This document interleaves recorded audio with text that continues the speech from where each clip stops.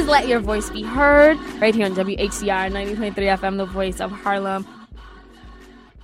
And we are here on Let Your Voice Be Heard. Alyssa just got into a fist fight with her microphone. And guess who's not here? Selena's not here. Selena's not here, which means we can talk about alcohol and booze. She's and in alcohol. Paris. Yeah, right? She's in Paris. Meanwhile, when we want to take a Sunday off because we have things to do, she goes, no, you can't miss a show. Selena's in Paris. This is not even a part of her summer vacation tour. She's in Paris right now, hanging out with a French guy named Garçon, eating cheese, and probably pronouncing French words badly. She's pulling a Jay-Z, huh? Yeah, right? But anyways, guys, if you are just tuning in, this is Let Your Voice Be Heard on 90.3 FM WHCR, the voice of Harlem. If you're on Ustream, you're looking at me in my I Am Culture hoodie. That is a cool hoodie, I know, and you cannot have it because it is mine. And we have a huge show prepared for you for this Sunday. And if you have never tuned into the show before, I don't know what to tell you because I don't feel like explaining what we do. That's way too much work, but well, I'm here I with. think what we do is we talk about politics, social issues, current events, all kinds of stuff that, you know, we feel is relevant to need to talk about. And today we actually have a really great show coming up because we're going to be talking about an issue that has never been talked about on this show before, which is the issue of bathrooms. Peeing. And Yes. where you pee and where you should be allowed to pee. Preferably, I like to pee on trees. And the differences in, you know, where you can pee depending on where you live. Wait, what? I know. What? It sounds crazy. That doesn't make any sense. So, I mean, and like you said, like, are we really talking about bathrooms? Yeah. But apparently we are because it's a real issue. Yes. And so we're also going to be talking about voting and whether you should have to vote. So I don't think people should be forced to vote because people are stupid. And if forced to vote, they may vote for, I don't know, Sonic the Hedgehog as president of the United States. And I love Sonic as a video game, but I just don't believe in his socialist views, so I can't support that. But anyways, guys, did we introduce ourselves? I am Stanley Fritz, your favorite engineer on the PC ones and twos. You can follow me on Twitter at Stan Fritz, or on Instagram at Darkskin Swindle, or on Facebook at Do Not Add Me, I Don't Want to Be Your Friend. And this is Alyssa. Go ahead. And I'm Alyssa Fuchs, and you can find me on Facebook, facebook.com/Alyssa Fuchs with an I, or on Twitter at Alyssa Fuchs, or at Paul Preposterous, or facebook.com/politically preposterous for the fan page. Oh, and we forgot to mention that on top of the fact that we're talking about bathrooms and voting, we're also going to be talking about the death penalty and about a proposal in Utah to reinstate the firing squad. What? Yeah. So here's my thing about the death penalty. No. I don't understand how we can live in a country where people claim to be so religious and I love God and Jesus and God is the only one who can answer things, and then these same people try to play God. Well, you know, that's an interesting issue, and it's not going to be the focus of the Quickie today because I'm going to speak specifically about the firing squad. And it's actually something that the governor mentioned when he was asked whether or not he would, be signing the law. Yeah. And he told reporters the debate is really, and this is a quote, the debate is really more than just the firing squad. It's should we have capital punishment or not? But that's not really the debate that I'm going to be discussing today. We've definitely had that discussion before, and we could have that discussion again many times over and over, and people have strong feelings on both sides of that debate. But the other thing that I should mention, which I was going to wait to bring up, but since we, you said you don't think that we should we should have to mandatory vote, and I tend to agree with that. But if I told you that when there is mandatory voting, it disproportionately helps the left wing of the two major parties and shifts the vote from the center to the left of center, does that change your mind? No, because people are stupid, and we also have this thing called freedom here. And that counts for everything unless you're black or gay or a woman. Well, just to play I agree with you, but just to play devil's advocate, you have freedom here, but that doesn't stop the government from making us do other compulsory things like paying taxes or buying health insurance. Hold on. Or say this good stuff for the segment, actually. We are wasting our thoughts, guys. So, anyways, if you want to call in to give questions or comments or curse at us and tell us we suck, well, you can't call in if you want to curse. But, tell us we suck. The number is 212-650-6903. Again, that is 212-650-6903. And I would very much rather, when the show is over, go home, and what I want to do is I want to watch the Mets game. The Mets are playing today? What, today? Yeah, of course they're playing. It's spring training. Yeah, no. So I think Matt Harvey's pitching today against the Yankees, actually. Oh, I didn't know the Mets were playing the Yankees today. That should be a good game. Yeah, and then Matt Harvey's pitching, first of all. Well, you know, It's actually, while we have a few minutes before we go into our first segment, so Stanley and I were having a conversation the other day on the phone about sports and about risk, based on the fact that a young football player, quit after his rookie season. And I was watching Bill Maher yesterday, the Friday episode of Bill Maher, and he had Bob Costas on, who's a sports announcer, and they were actually discussing the same exact thing that you and I were talking about how all sports have risks, but is the risk disproportionately great when it comes to football, and about whether or not we should allow children to play tackle football, about whether or not we should idolize people who play football. And they actually discuss the differences, but some same conversation you and I were having between the fact that in all sports there's a risk, but in football it's the risk is not incidental. The risk is intentional. Yeah, the risk is going to happen. You actually look forward to seeing someone get the crap knocked out of them in football. And no matter what you do to make the game safer, it's still a game in which your job is to tackle someone to the ground, right? So that they cannot get to the end zone. So it was interesting that you and I had that discussion, and then it was Bob Costas was having that discussion, and it is an interesting discussion that people should have. I don't know, but there's so much stuff I want to talk about. I'm trying to save it into the news roundup, but just wait. I got Batman, I got Raven Simone, I got Bill O'Reilly, I don't know about any of those things. You don't know about any? Oh my God, yes. There's so many things we got to talk about, and Selena's not here either, so we can talk about whatever we want. That's the best part about this show. When you have two filthy alcoholic liberals on the show by ourselves, do you know what we do? We drink. Drink. Yeah, you're going to get us kicked off the show. No, we are not drinking. Stanley just thinks we're drinking in his head. He's fantasizing about the brunch that he's going to have. Yeah, I want to go to Bottomless Brunch. I haven't been to Bottomless Brunch in a month. I went to Bottomless Brunch 2 weekends ago in the West Village at a place called Cuba. Cuba? Yeah, and it was really, really good. Is it like Cuban food? Yeah, it's Cuban food. Okay, and it was Bottomless Brunch for an hour and a half, and we were just like, Caipirinha.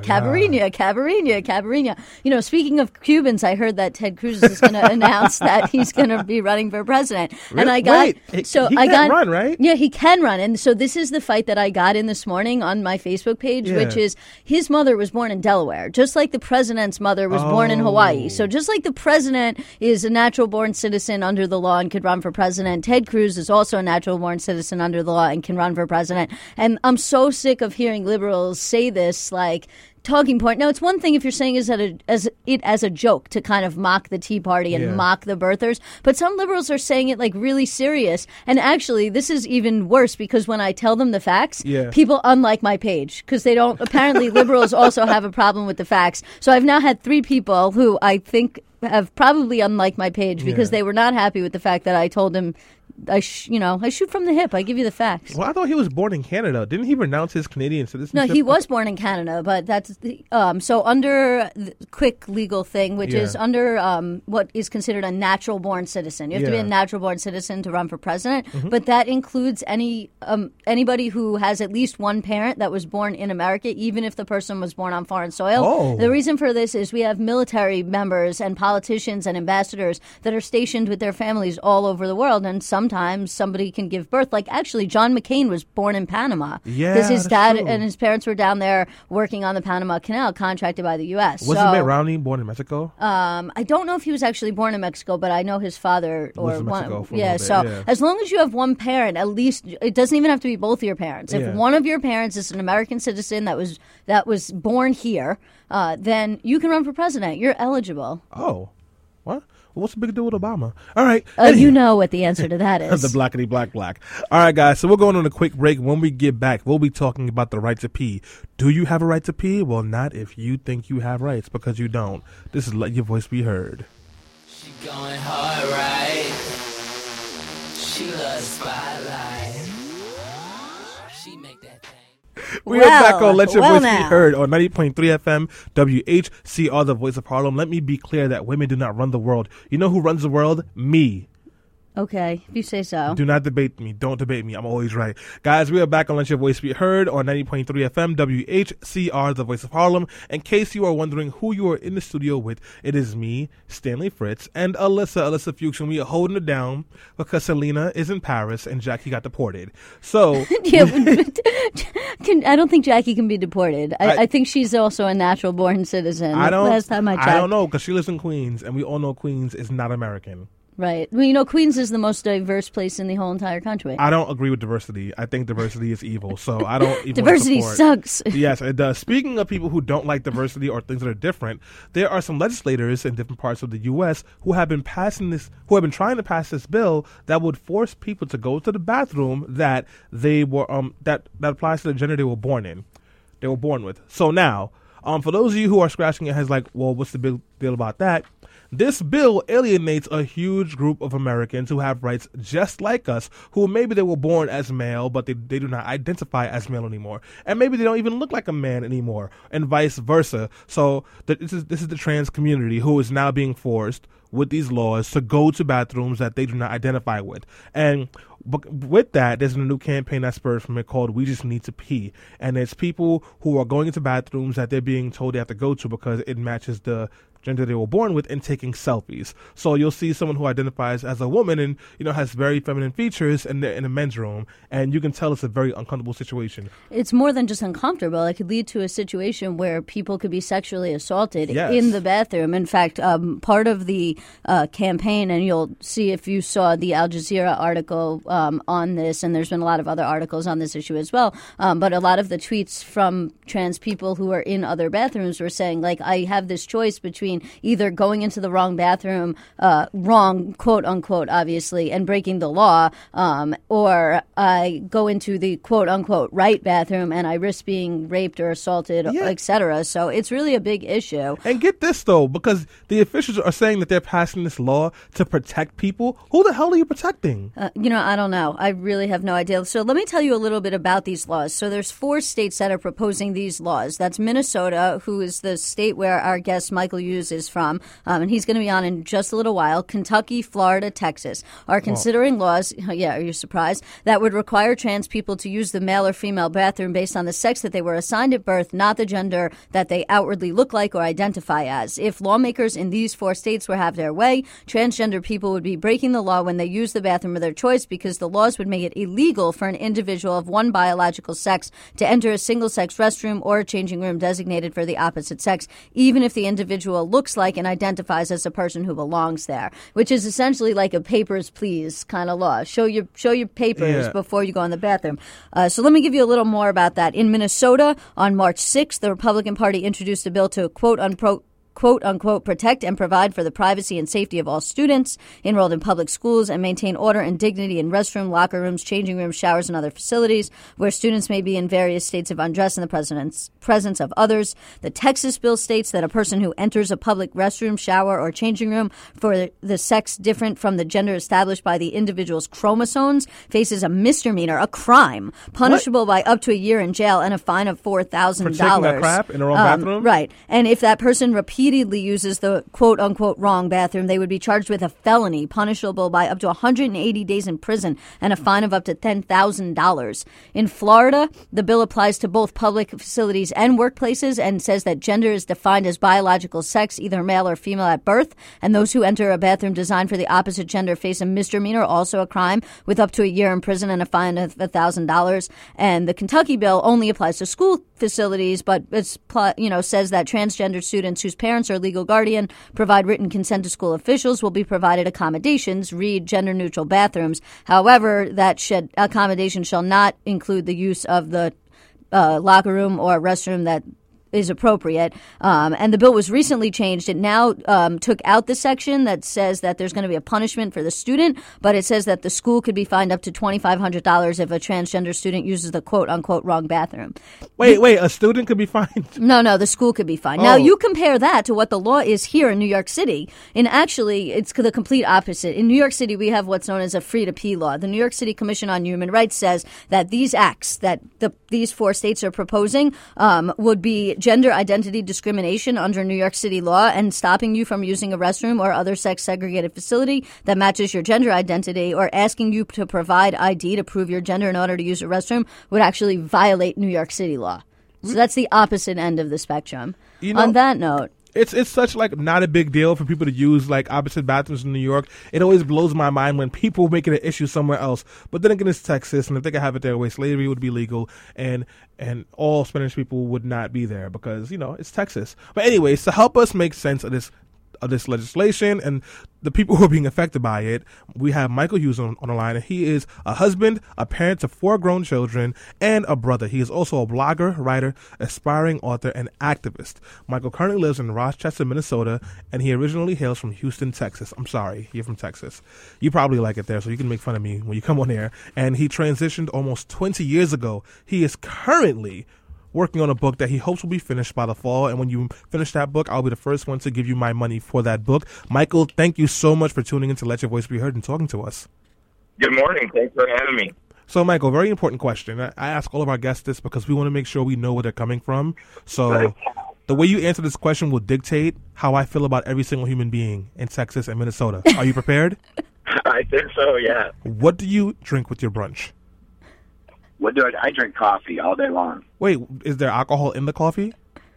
Occasionally there is, on Sundays especially. Oh, you're my boy, Michael. You see that? That's, I like that stuff. There's nothing that gets me better than having a little bit of booze in your coffee on a Sunday before noon. Right. Well, at least in New York, it's noon because you can't buy alcohol before noon. Because Jesus. Right, because Jesus. Because Jesus. Which is apparently the same reason why you can't use the bathroom that you want to use. Because what? I don't Well, think Jesus cares. that's where these laws are coming from. I have a feeling push from the religious right to pass these types of laws. So let me be clear. I've read the Old Testament from cover to cover. I've read the New Testament from cover to cover. I've even read the Matrix script from cover to cover. Nowhere in any of those books does it say, "Thou shalt not use bathroom that thou wasn't." I don't. Oh God! All right, Michael, help us, please. I don't know what to do anymore. So, you are the smart one on the show over here. Well, that's debatable.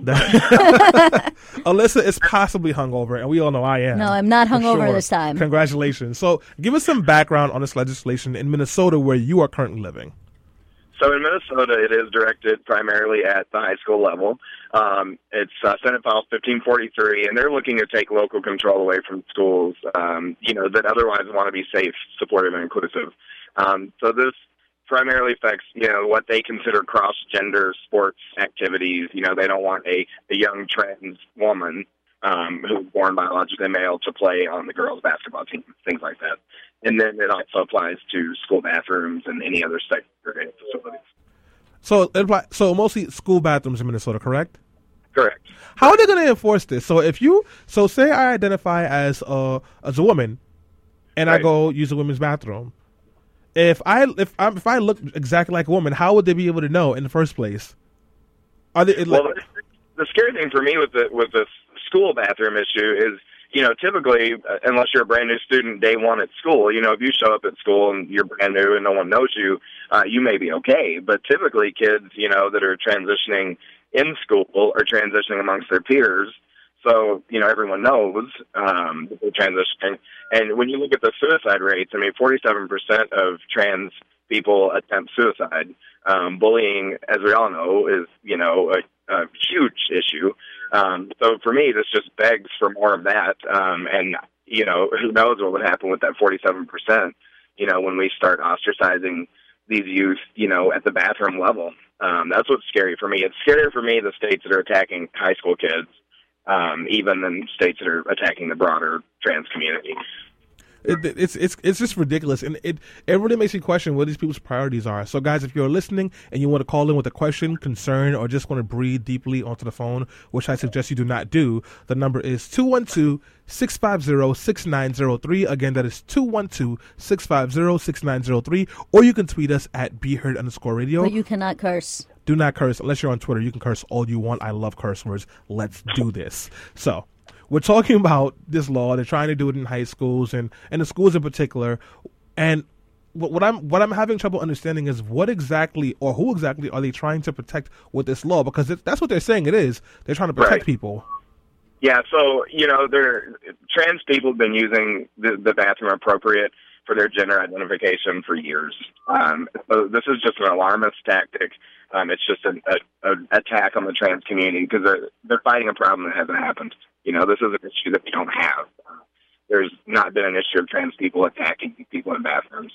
So that, to me, is what's most insidious about this whole thing. They're getting everyone all alarmed, that trans women are looking to rape and molest and do all these horrible things to women and girls in the bathrooms. And, I had a woman accuse me, I don't want you in the bathroom with my husband looking at him while he's going to the... Well, that doesn't happen. What? Wait, I'm pretty sure when you're in the bathroom, you're either A, trying to pee, or B, trying to take a crap fast enough that no one can smell or notice you. Yeah, and if you're tapping at the Minnesota airport, then you're probably a politician, right? Yeah. And I'm like, I'm a married man. I've been married for 12. I don't want to see your husband's junk. We're good. We're good. I'm not in there for that reason, which is what kind of spurred we just need to pee. That's all I'm in there for. So. Well, you said something. Hi, Michael. It's Alyssa, and I really appreciate you coming on today. You said something that I think is really important that we just bring back up and debunk once and for all. Because when I initially posted the first article about this, about your campaign, actually, which was last week, I believe, or maybe it was actually 2 weeks ago when Al Jazeera did the piece. A lot of the feedback that I got immediately from the people on the page that I run was very positive. They just thought that the campaign was great and that it was really, it was really great to actually visualize that what this kind of law would do. But there was one woman who I'll call her a detractor, and she claimed to be very liberal, although her and I had a huge fight over it. And that was her exact point, which is that point that you brought up. And I think it's something we have to debunk once and for all, which is this point of people going into the bathroom to attack other people. And she said, and I'm paraphrasing, that not all trans people, that you passed essentially, but that not all trans people were created equal, and that there was some trans people, in particular, she pointed out trans, people who are born as males who are transitioning to become women, that are going into bathrooms and attacking people and sexually assaulting people. And her and I got in a huge fight about it, and I told her that wasn't true. And then she started going off the handle and posting all these crazy articles from like right-wing blogs, and I think I don't even want to get into where these links were coming from, trying to prove this point. And I kept saying, this is not happening. You're delusional. I think it's important that we debunk this point. So I'm hoping that you could speak on this for just a second. Absolutely. I've heard the same thing. I'm getting the same arguments, I heard such and such happened, and, my Republican senator said that, because you can't lie on the internet, So, it's not happened. I've challenged everyone who's come at me with that same spiel, to bring me an article, show me a statistic, bring me something verifiable, some kind of report about a trans person having, donned a wig and a purse to go in a bathroom and rape a woman. And it's just not happening. It doesn't happen. It hasn't happened.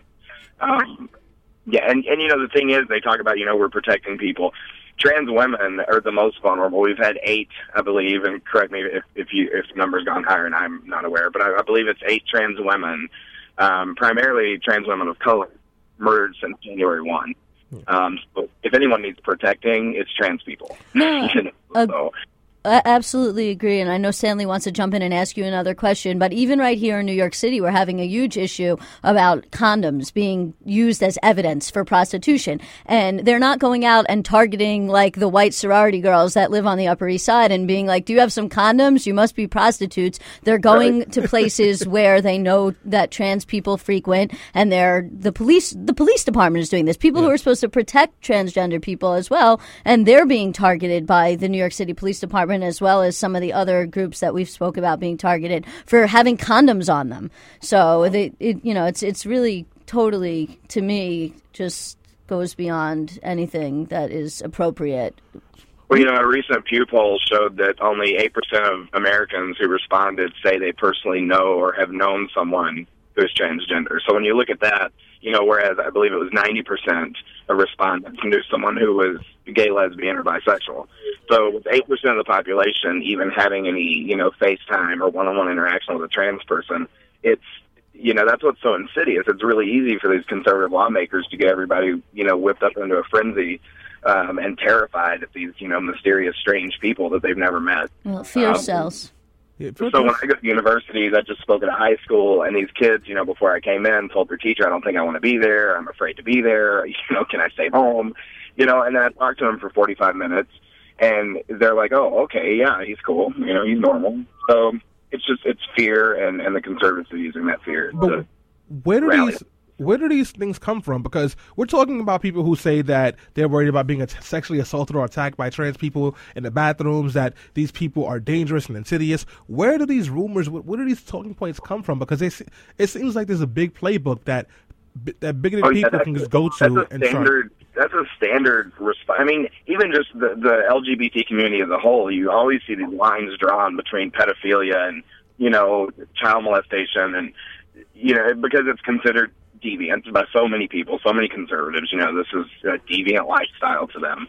And they just don't look at the person behind that label and that stereotype. So that same, thing coming over to this trans issue with the bathrooms is just we're considered deviants and mentally ill, and even though it was removed in the DSM, it's not considered a mental illness, but they play on that. Yeah, no, and it's really silly because it's all about fear, and it comes, like I said earlier, I think it comes a lot from unknown, from not really understanding the issues, and even people within the LGBT community sometimes don't understand the difference between gender, sex, and sexual orientation, which are three distinct and different things. In fact, Vox did a piece on it the other day where they used a ginger man to explain the difference between gender, sex, and sexual orientation. But wait. Hold that thought, because I was going to ask Michael to educate me when we came back from our break, and we are getting ready to head in like another minute or so. So let's hold that thought. So Michael, just give you a heads up. I am an idiot, as I think most people have figured out at this point.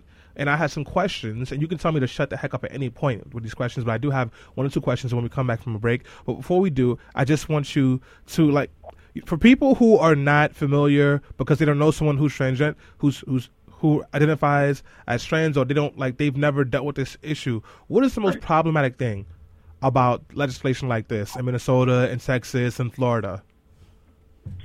Just further, ostracizing people that are already, we're a marginalized group. As we talked about, trans people are murdered left and right. I read a statistic recently. It's like once every 29 hours a trans person is physically assaulted in this country. So that's what's most problematic. Instead of trying to fix that, we've got these conservative lawmakers, like I said, rallying all their troops, in fear, and, that fear, unfortunately, many times turns to violence. And so that's extremely problematic with these laws. It's getting people talking about trans people, certainly, but it's getting a big number of people talking about trans people and how dangerous we are. And, and it's just, if these laws pass, I just see bad things happening. The bad statistics are just going to go up. Thank you so much for that. So, Michael, we are going to go on a quick break. When we get back, we will continue this conversation. So, guys, tune in. This is Let Your Voice Be Heard on 90.3 FM, WHCR, the voice of Harlem. And this is Kanye West playing in the background because he does this all day. Ready? All day, all day.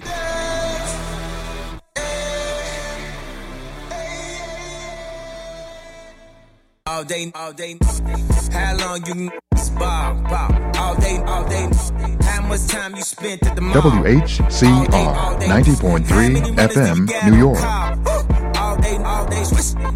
How long they keep you in call? All day.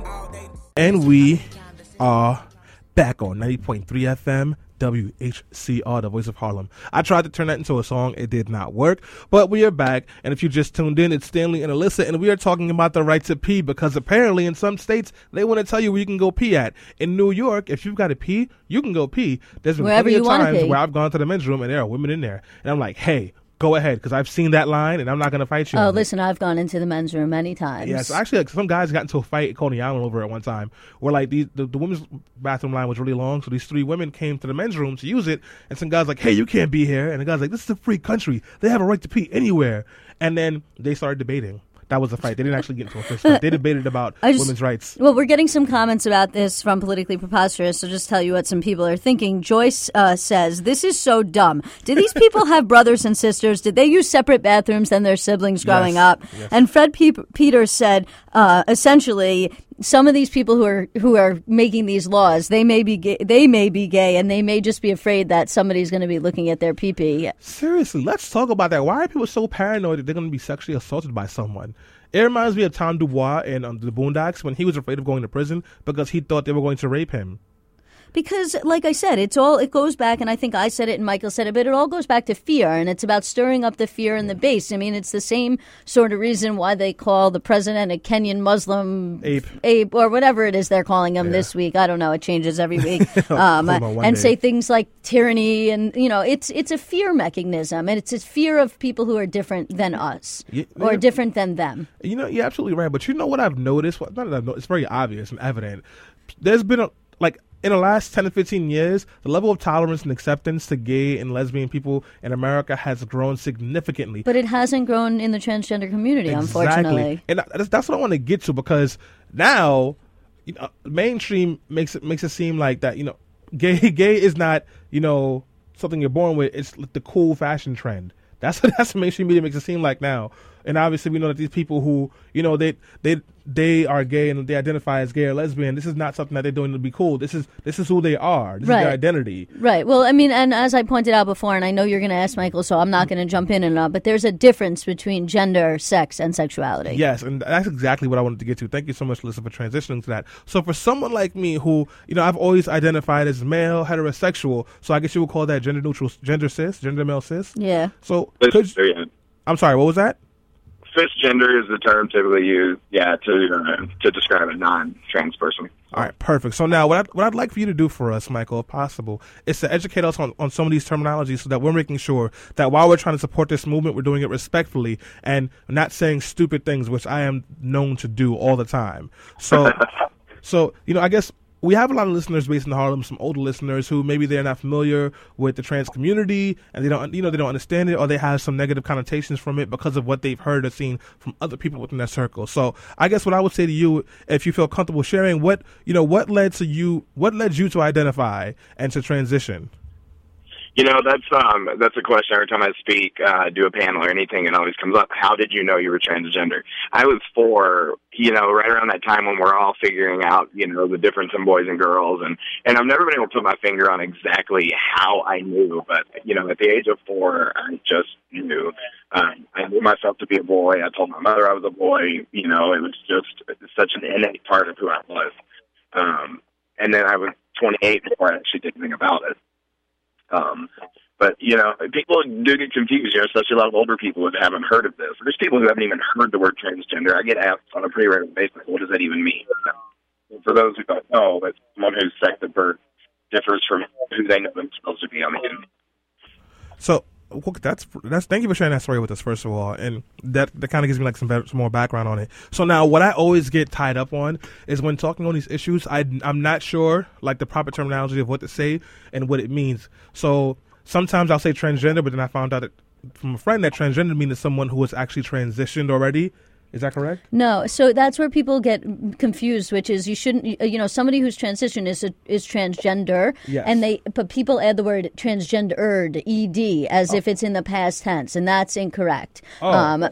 And then when it comes to terminology, you should refer to somebody as they want to be referred to. If they want to be referred to in male pronouns, he or him, then you should. And if somebody wants to be referred to as female pronouns, she or her, then that's how they should be referred to. And if somebody wants to be referred to as a gender neutral pronoun, usually that is used as ze, which is considered to be or they or their or plurals instead. But you call somebody what they want to be called. That's assuming that they come out and they tell you they're trans to begin with. Because if you were just walking down the street and maybe you met Michael, you would say, "Hey, how are you?"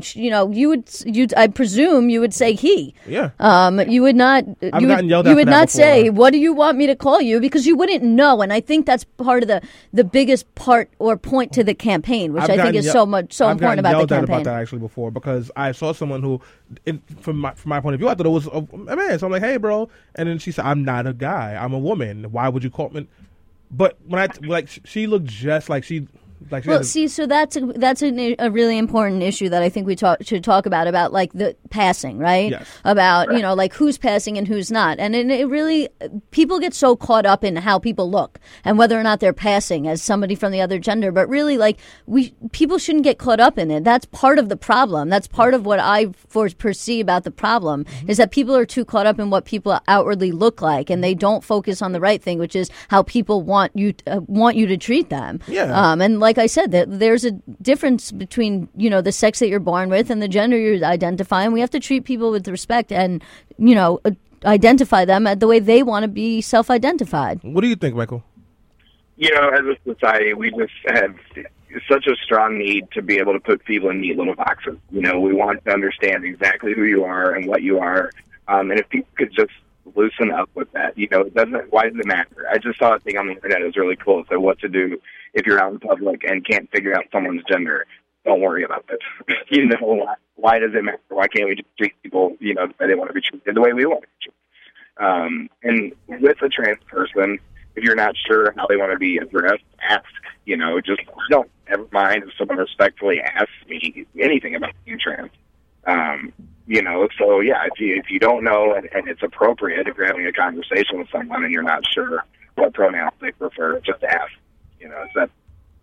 Thank you for that. You'd be surprised at how much anxiety I go through, not trying to offend. And I know it sounds ignorant, but I'm like, can I ask? Is it inappropriate? So I just end up just nodding and smiling a lot and looking weird. So I'm glad I can ask these questions, Alyssa. All right, and if you're passing somebody on the street, maybe you don't want to go up to them. I don't know you, but hey, how do you identify? Yeah, no, that's not cool. If you're at a business meeting or we're socializing and you're not sure, hey, can I ask you a question? I just want to make sure I've got this right, and I've not met anybody yet who would have a problem with that. No, absolutely. I definitely agree with that. And I think that should just be a standard rule no matter what, whether you're dealing with somebody who's trans or not trans. I mean, what do you want to be called?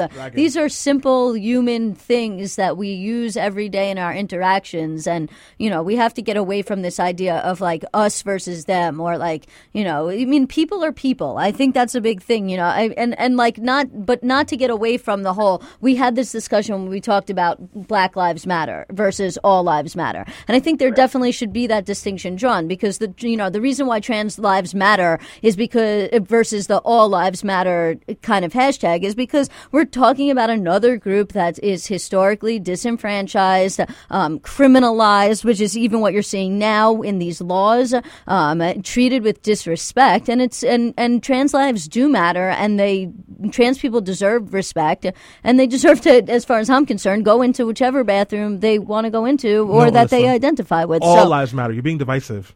Of course, yes. So, I took the meat for using that hashtag Trans Lives Matter. I won't. That's a whole other comment. But I had quite a few people contact me and say, you're co-opting Black Lives Matter. You're trying to take away from that movement, and absolutely not. They're both completely separate issues, but the same in that we're talking about, like you said, disenfranchised groups of people being attacked. And so neither one takes away from the other. I mean, they're both valid. So yeah, it was a little hurtful to be told I was co-opting because I, a huge supporter of Black Lives Matter movement. So how is that co-opting? We're fighting. We're standing up for issues that are important. And yes, trans lives do matter. And I think that a lot of people either A, don't understand it, B, don't acknowledge it, or C, will not respect it. So we had to be very loud and proud and clear and say trans lives matter, Black lives matter, and it's okay to say that and to highlight something because people have notoriously not respected or acknowledged it. So right, and I don't see this taking away from I support the Black Lives Matter movement. I've hashtagged it myself, but it doesn't speak to what's going on with trans people. So then you have to look at that as well. I had someone contact me, and I won't mention names, but I understood them to be a pretty big union in the whole Black Lives Matter Ferguson issue, basically telling me to cease and desist, using the hashtag. And I for a little while, I went back and said, sorry, I disagree, and I'm not using it. Sorry. So it's upsetting people. Well, we were having a little trouble hearing you. So let's. I think your radio might be on. So please turn it off or turn it down. And once that happens, please tell us about this campaign that the Twitter campaign you've been using, the selfie campaign. I think it's pretty cool. I took a picture in the men's room and no one looked at me. And then I was going to go in the women's room, but I got scared, so I didn't go. So I took a picture outside the women's room. So tell us about your campaign, what it's meant to do, and the reactions you've gotten so far. So can you hear me better now? Yes, we can. I have a little bit of feedback in my ear, but okay. So when I had been following the Texas and Florida legislation pretty closely, and then when I was surprised and disheartened when Minnesota bandwagon and came up with the SF-1543. So I saw Bray Carnes in Canada who was doing a campaign and couldn't find anybody here in the States doing it. So literally on a whim, I said, I just want to show these lawmakers, these conservative voters, what this law will look like, if they get their way. I don't think in most places people want me walking into their women's restroom. So that was really the main thing behind it, was just let me show people what it's going to look like, because I don't know what they're picturing in their head, people who don't pass. I don't even like the term pass, but that's what they're imagining, that they'll be able to tell that I'm born female and I'm going to make people uncomfortable. So that was, I didn't have to. Wow.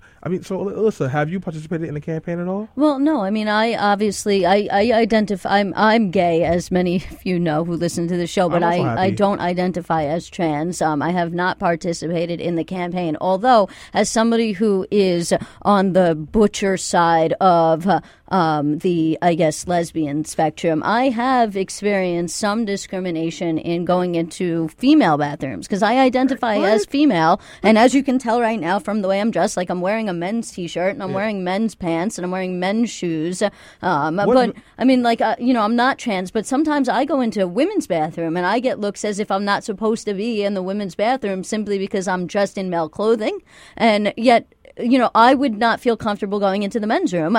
Like I said, that's not to say I haven't been out at a bar and the women's room has had a long line and I've just gone into the men's room for the purposes of convenience. But on a general basis, I wouldn't feel comfortable going into the men's room. And I think that's the same thing that Michael feels. He wouldn't feel comfortable going into the women's room, nor would it be appropriate for him to be there, despite the fact that his birth certificate may say that he was born female. Yeah. Right. And I'm glad you bring that up, because this won't just affect trans people.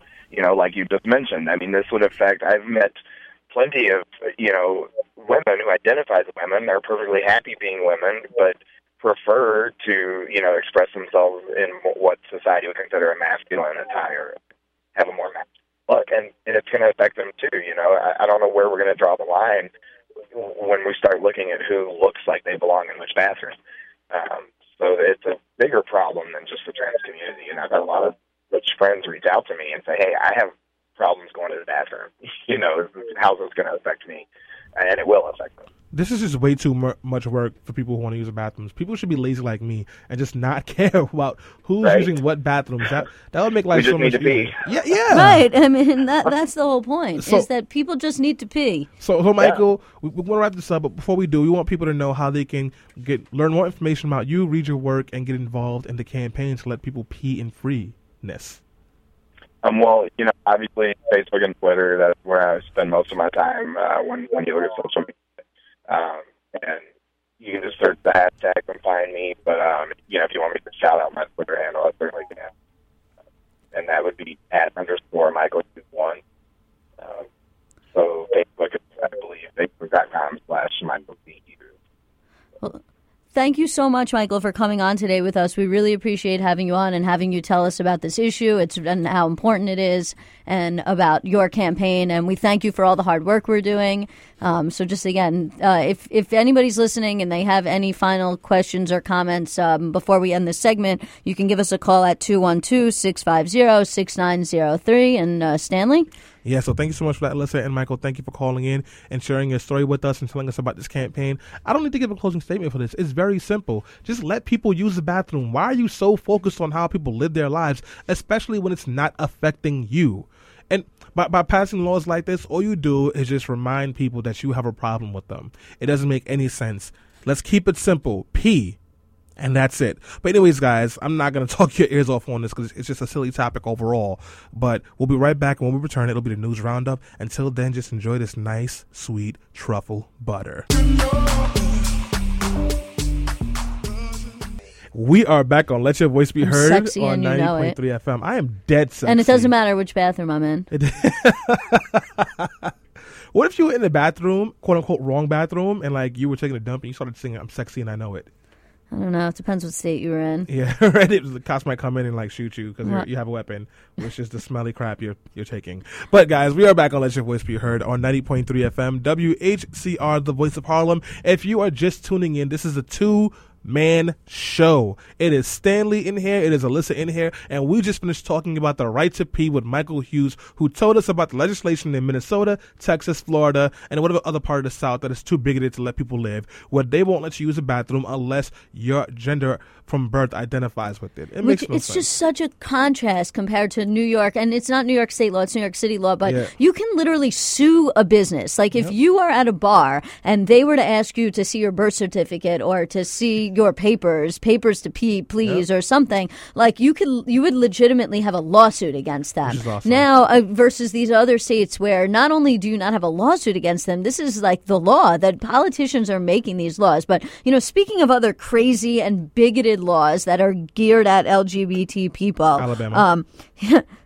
There's a guy, his name is Matt McLaughlin. He's actually an attorney in California. And I don't know if you know this. In California, if you want to put an initiative on the ballot, then you can just pay to get it on the ballot. And then you can, as long as you get, I guess, like some threshold amount of signatures, I'm not exactly sure the number, then it can actually stay on the ballot and be voted on. But like anybody can put any provision they want on the ballot. So this California lawyer introduces a new ballot measure that's called the kill, as being dubbed the Kill the Gays ballot. Wait, what? Yeah, I swear. And essentially, the real name of it is the Sodomite Suppression Act. Whoa! This is not The Onion, and it's like not satire. This is real. And basically, this guy said that if, he said that gay people should be put to death they should be executed. And isn't that like hate speech?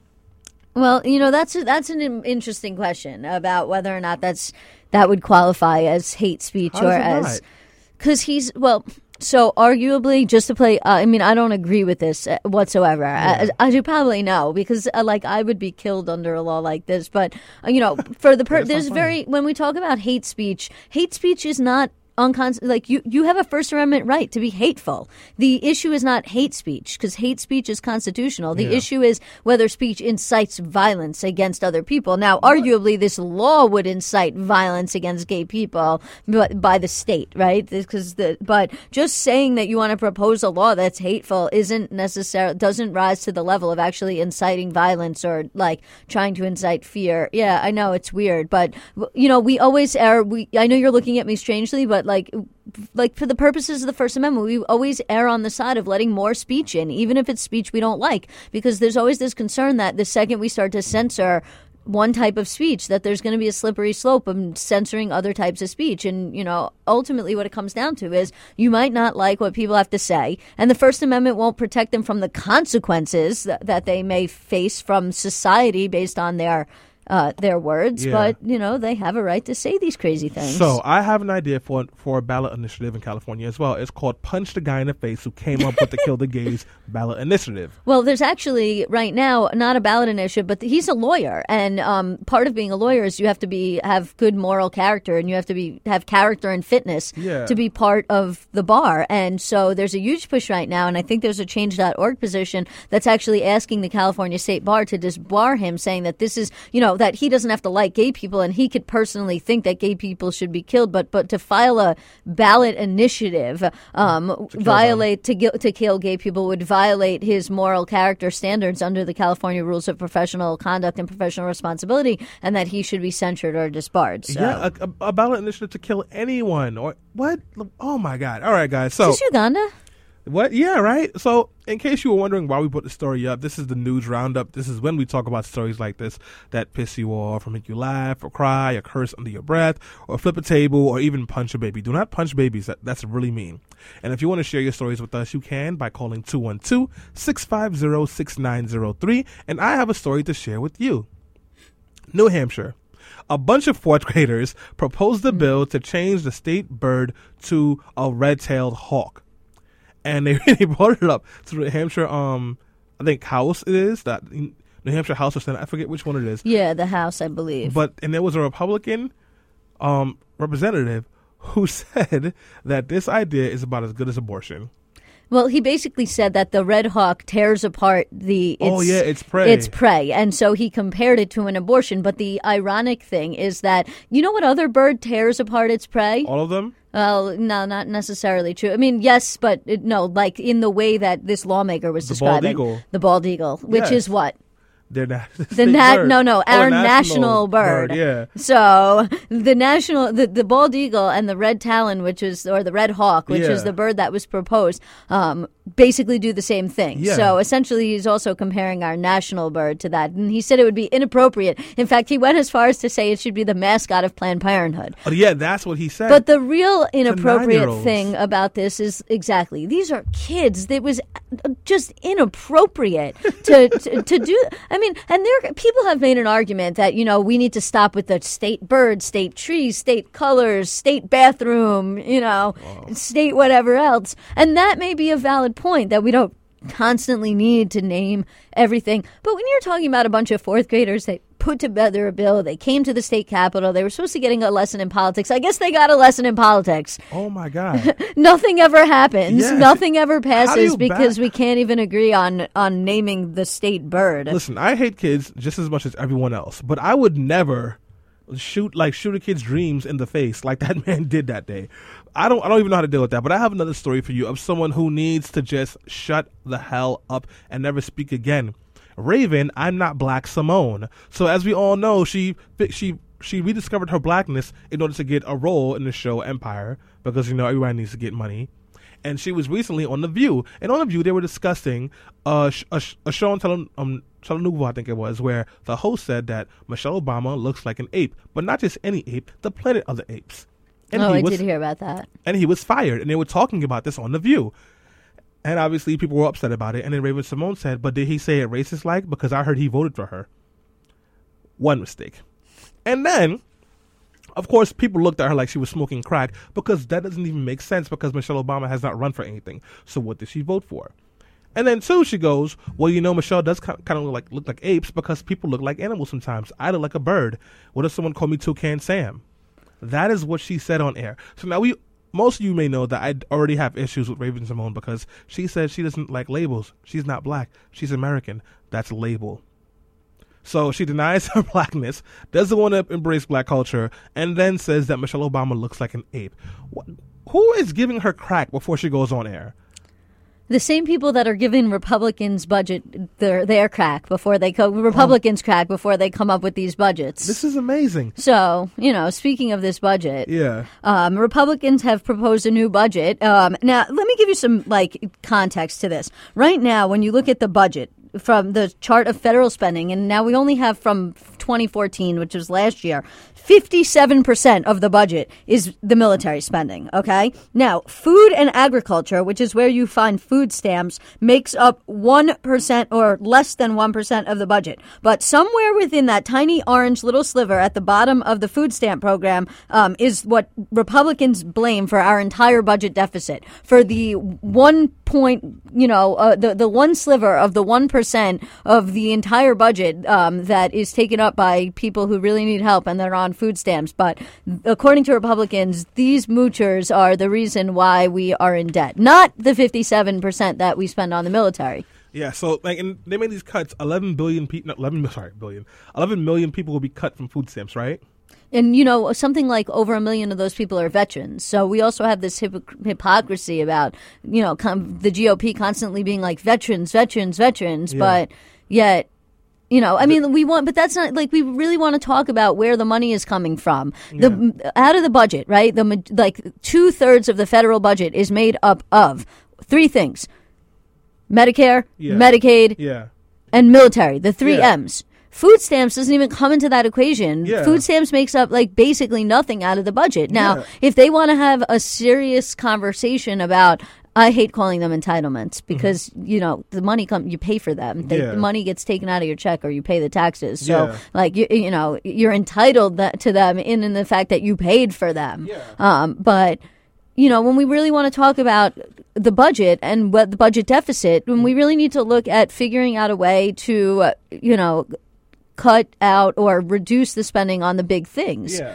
And part of the way to do that is by, reassessing the budget in a way that makes sense, which is not what's going on now. I mean, you literally have the same budget proposal every single year. And that doesn't make any sense. People need to look at what's working, what's not. There could be, conservatives talk about smaller government. Yeah. You want to here's an idea to save money.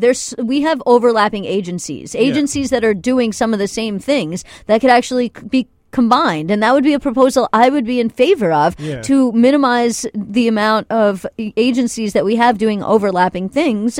But that won't make sense, Alyssa. Why are you always trying to make sense of things? You have to understand something. The people who are in power right now, who are elected officials, they don't care about making sense. All they care about is money. That's why they do this. This is why, even though the biggest portion of your check that goes to taxes goes to defense spending, they want to take away, quote unquote, entitlement funds. What my issue with the Republican Party, and actually it's a question for you, is so they've had the majority in both House and Senate for what, 3-4 months now? Well, since January. What have they accomplished? You got me. No, seriously. You had me at hello. I can't tell you. I mean, not one thing. But that also depends on how you define accomplishment. And so if you're their base, you can say, well, they passed the Keystone XL bill that now the president vetoed it, but you can say, well, they accomplished that. Or, on the other hand, you could say, well, what they really want to accomplish is nothing getting done. So in that sense, that they've accomplished a lot. So that really depends. Like I say all the time, we look at politics through our own rose-colored glasses, right? Yeah. We all have our own biases when we look at what things are done. So when you look at somebody who doesn't want to see, who's coming from the other side, and they don't want to see any of the left or the center-left's agenda being passed whatsoever, then when Republicans obstruct that and nothing gets done, they see that as an accomplishment versus somebody like you or me who, I'm for bipartisanship. Yeah. I think there used to be a time in American politics where, there was compromises. And I think that's what politics really is about. It's you don't always get what you want. We have two different ways of thinking in this country about how things should be done. And I think sometimes the best ideas come when the two sides actually get together and figure out how they can take the best ideas from either of their sides and combine them. And a compromise by its nature, you don't ever get everything that you want. One side gets some of what they want. The other side gets some of what they want. And then some things you don't get that you wanted. That's how compromise works. I'm starting to think that we need a third party. Well, this is an interesting debate and argument that I got into with somebody the other day about the third party issue, because we started talking about Hillary, right? And what I essentially said was, and I still believe it, which is Hillary's not my preferred candidate. Yeah. There's other people that I would vote for in the primary over her, but when it comes down to it, when we get to the general election, obviously this, I'm a Democrat. I tend to vote for Democrats, but I have in the past in local elections voted for Republicans that I think have good ideas. So I'm not necessarily opposed to I'm voting for a Republican, but not any of the crazy Republicans that are in the presidential field right now. Like John Huntsman was somebody that I might have considered. I would have too, actually. I can't say I would have necessarily voted for him, but I at least would have looked into him more and considered him. Yeah. Whereas, I'm definitely not going to consider somebody like Ted Cruz or Jeb Bush. And would you consider Rand Paul? That's a good question. I might consider Rand Paul because I consider myself to be a civil libertarian, and I like Rand Paul on some issues. I don't like Rand Paul on all issues, but I don't like the president on all issues. Yeah. So, you're never going to get what you want. But anyways, the point that I was making about Hillary, which was the way I see it is when Nader ran for president in 2000, he, aside from the Supreme Court and the Bush v. Gore and the hanging chads and all that kind of nonsense that went on. Yeah. Putting that all aside, there was a big block of liberals that came out and they didn't vote for Gore. They voted for Nader. And I see that as essentially giving a vote to the Republicans because we don't have viable third-party candidates. Now, I got into an argument with somebody about this the other day on the page, and they said, well, it's people like me who have the mindset, which is when it comes to the general, if you don't vote for Hillary, you're going to throw the election to the Republicans. And I know there's a lot of us that feel that way, and my friend Alan Clifton on Forward Progressives wrote a really great article the other day about how the ages of some of the Supreme Court justices and how there's potentially going to be 4 openings on the court, and that if a Republican gets elected, that's going to be a Republican that gets to fill 4 court seats, and why it's so important to go out and vote for Hillary if she happens to be the nominee. And if she's the nominee, I'm voting for her. Now, we had somebody on, and I can't remember what show it was, but we had somebody on from I think it was fairvote.org. It was a while back. Check out our archive shows, and especially check them out now because we're going to be talking about voting coming up in our next segment. Yes, we are. But the person we had on was talking about how the reason why we can't have a viable candidate isn't because people don't go out and vote for a third party. Yeah. It's because of the way we vote in general, and about the proportion, like how we don't have proportional voting systems like other countries have. And essentially said, if you look at a country like Germany, they have 6 legitimate parties that get to compete. Yeah. Look at a country like Israel that just had their election, and they have to actually form a coalition government because you have all these different parties competing against each other and having to come together in order to get anything done. And what he said was, it's not just a matter of if you don't, the thinking, like a matter of thinking like, well, people, this mindset that you have to vote for Hillary is the reason why we can't have a viable third-party candidate. And I say no. The reason why we can't have a viable third-party candidate is because of the actual electoral system in which we vote. And so if we really want to have a system like they do in Germany, where they have 6 parties, like they do in Spain, where they have several parties, we have to really not just rethink about our mindset, we have to think about the way we vote in general. Yeah. And so that's definitely going to be a lead into something we're going to be talking about in a few minutes. Yeah. But we're not there yet. No, we are not there yet. We're still talking about news, guys. If you have news stories you want to share, you can share it with us today. And the number is 212-650-6903. Again, that is 212-650-6903. Or you can tweet us at BeHeard_radio. I want to bring up some very disturbing news that came out earlier in the week. There was a man found hanging from a tree in Alabama. Oh, I did hear about Black this. man. He was missing for 2 days. They found him hanging on a tree. You know what the first thing they did? What? CNN publishes police reports. He had been arrested once about 20 years ago. That was the first thing they did. Because that's relevant. So relevant. So now, I was having a conversation on a train with a friend, and I'm bringing this up now because we have time. And she said to me, she goes, Stanley, I think you are racist. And I said, why do you think I'm racist? And she goes, because you're always babbling about Black Lives Matter and how, like, you're not going to apologize to white people and all this nonsense. And I said, I'm not racist. And I said, you think I'm racist because I'm not going to sit here and, like, work to make you feel not make you feel non-uncomfortable when we talk about racial issues, because I know you don't like feeling that way, and when I talk about these issues you feel uncomfortable because you feel like maybe you did something wrong. You think I'm racist because I say Black Lives Matter, and I don't have any problem calling out a racist or a system that has notoriously targeted people of color. And you think I'm racist because I see a black guy in the South hanging from a tree, and I think, I wonder how that happened. And I get upset when they post their criminal records. This is what people need to understand. When you have a group of people who have been notoriously targeted, have been bigot thrown towards them, when you've had legislation trying to block them from doing simple things like voting or working or living or having freedom, and then something that seems to like ring true to that same old ideology pops up again where we're supposed to have progress, and someone from that group calls it out, it is not called racism. It is called fact. Right. And I agree. Not to go back to the Bill Maher episode. I mean, some people love Bill Maher and some people hate Bill Maher, and I'm kind of tossed up because sometimes I totally agree with him, and other times I feel like I want to punch him in the face. But I think like that's kind of how it should be about everybody. You should never just blanket like everything about every person all the time, or unless like even somebody you're married to, you don't like everything that they do all the time. You want to hit them in the face sometimes. Not that you should. You should never hit anybody. I was going to say we should make that very clear. But I mean, the point is, people piss you off to the point where like you can get very angry, and they should. But Bill Maher was having this conversation the other day, again on his Friday show. He had on about playing the race card, and why is it every time we just want to talk about race and talk about racial issues, automatically? And he was pointing out conservatives, but I don't just think it's conservatives. I think it's broader than that. Why does everybody automatically default into you're playing the race card?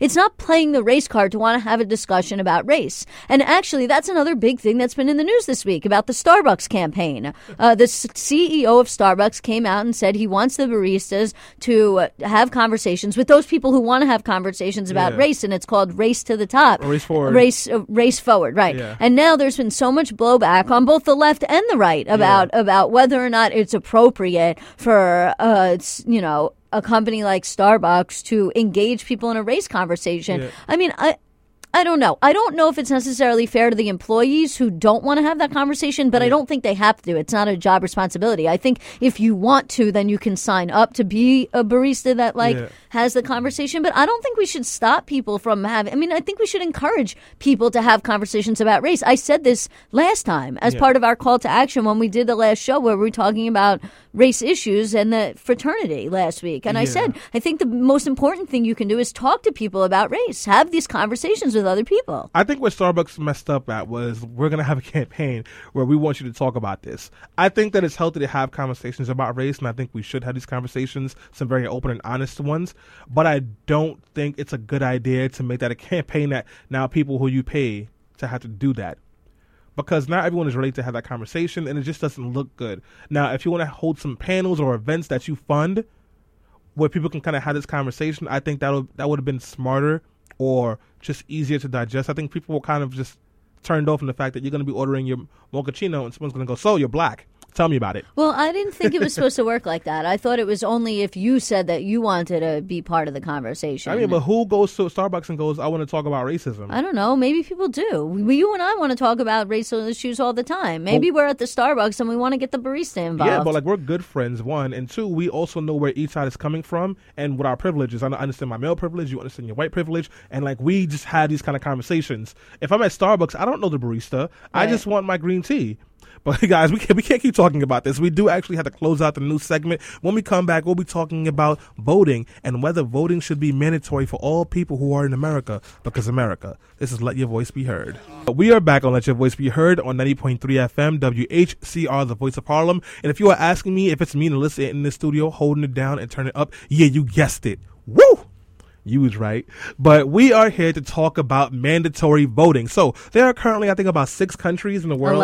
11, pardon me. Whoa. You hear that, guys? 11 countries in the world who participate in national voting. And what I mean by that is that every person in that country is required to vote when they have elections. One of those places is Australia, to be specific, to give you one example of a place. And President Obama, who has been visiting some countries, he remarked that mandatory voting in America could be transformative. So we decided that this might be a good conversation to talk about because we've had so many issues with voting in America in general. For example, in Minnesota, they are thinking about repealing the ban on people who have convicted felons who have been blocked from voting. So they want to give them a chance to vote again. Funny enough, Minnesota, that would actually help more white men than it would black men, which is amazing. Then there's always Texas, where they're trying to stop people from voting if your skin is darker than, I don't know, a bowl of cream cheese. And then there's also South Carolina, where they're trying to block college students from being able to vote. So in the U.S., while we have elected officials trying to stop people from voting, we have other places like Australia where voting is mandatory. Every single person has to do it. And if you don't do it, you go to jail. No, you get fined. No, you're going to jail. No, I'm kidding. You're right. This is right. You will be fined, which we all know sucks. And the president mentioned that this might be transformative, and it's opened up this big whirlwind of conversation with people saying that the president is pushing for socialism, or some people saying it might be a good idea, and that this may cause problems. And we are here to have this conversation and say, will mandatory voting work? So in this country right now, about 40% of the people, we have about a 40% turnout for most elections. The best turnout we've had in an election, I think, was in 2008, and the turnout was about 67% of people came out to vote. And these places where turnout is mandatory, you have between 90 and 97% turnout rate. And some places where voting is not mandatory, you still have about an 80% turnout rate, Afghanistan, in voting. So America has one of the lowest turnout ratios for voting in all the countries. And we know how divisive our politics are and our issues are, and Americans get frustrated all the time that we cannot accomplish anything, which is why I think the president said it might be transformative. So Alyssa, since I've been talking everyone's ears off, I'd like to get your point of view on this. How could mandatory voting work in the U.S.? Is it an idea you think would make sense? Could it work? Yeah, I think it could work. Whether or not we should have it, I know you didn't ask me that question yet, so I actually won't answer that. But could it work? Yeah, I think it could work. In Australia, before they adopted a compulsory voting scheme, which they have now, their turnout was about 64.2% average for the 9 elections before they had the reform. Yeah. After they reformed their laws, the average is now about 94.6% of people actually come out and vote. And actually, even more important than that is that they find that now that people have to vote, they go out and inform themselves. So a lot of people bring up the point that a lot of Americans are uninformed. And I'm just going to back this up one second. I haven't told you where I stand yet, and I know we'll get to it. So just say that so that we know going forward that you haven't heard my opinion yet about personally how I feel. But just speaking, numerically speaking, which is a lot of people have made the argument that we shouldn't have mandatory voting because people are uninformed, that we have all these essentially like dumb people in America. They don't know anything about politics. They don't know anything about policy. They don't know anything about the parties. And so if we were to force everybody in America to vote, then we would have a lot of people who don't really have any interest or are apathetic or ambivalent towards politics, and that would basically just go out and click a lever. But what they've actually found in a lot of the countries where they've instituted mandatory voting, and I should say we have that already, because we have a lot of stupid people that don't understand the politics or the policies that are already going out and voting. But what we're finding is, or they're finding in a lot of the studies they've done, is when people are forced to have to vote, then they actually inform themselves a lot more. They don't stay uninformed. They don't just go and click the lever. They say, oh, okay, I have to vote, so I maybe should have some idea of who I'm going to vote for. But do these other places have Fox News? Because I think that's a big difference. In America, we don't really have a news station, at least a popular news station, that just gives the news objectively. You have Fox News, which speaks from the hyper right conservative stance. You have MSNBC, which is, I don't know what it's doing anymore actually, but it was on the left. Then you have CNN, which just talks about missing planes, and Don Lemon makes racist and sexist comments. And you have Al Jazeera, which no one watches because they're afraid that there are terrorists on there. And you have PBS, which Mitt Romney wants to get rid of. So how can you even get the correct news so you can have so you can be a well-informed voter? Well, then don't get your information from the TV. Do your research on the candidates. There's ways to do research on candidates without listening to all the noise. You can listen to the noise and then filter out what's correct from what's incorrect. Yeah. When you go to the candidate's website, you read about their background. Where did they go to school? What kinds of things did they do in their past? Did they serve on student government? Did they volunteer in another country? People who are running for office, there's public information available about them, even if you don't know exactly, like if they've been a politician before, then you can look up their legislative record. How have they voted on other issues? But bro, we have that option now and people don't do it.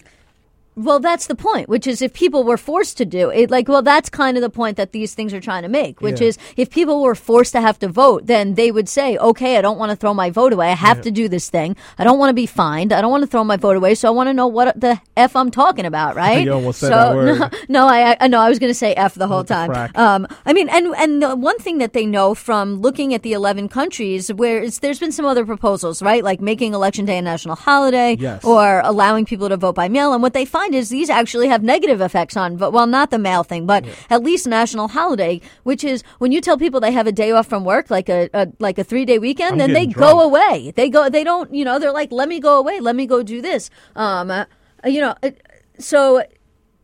what they do know from studies is that compulsory voting, on the other hand, works.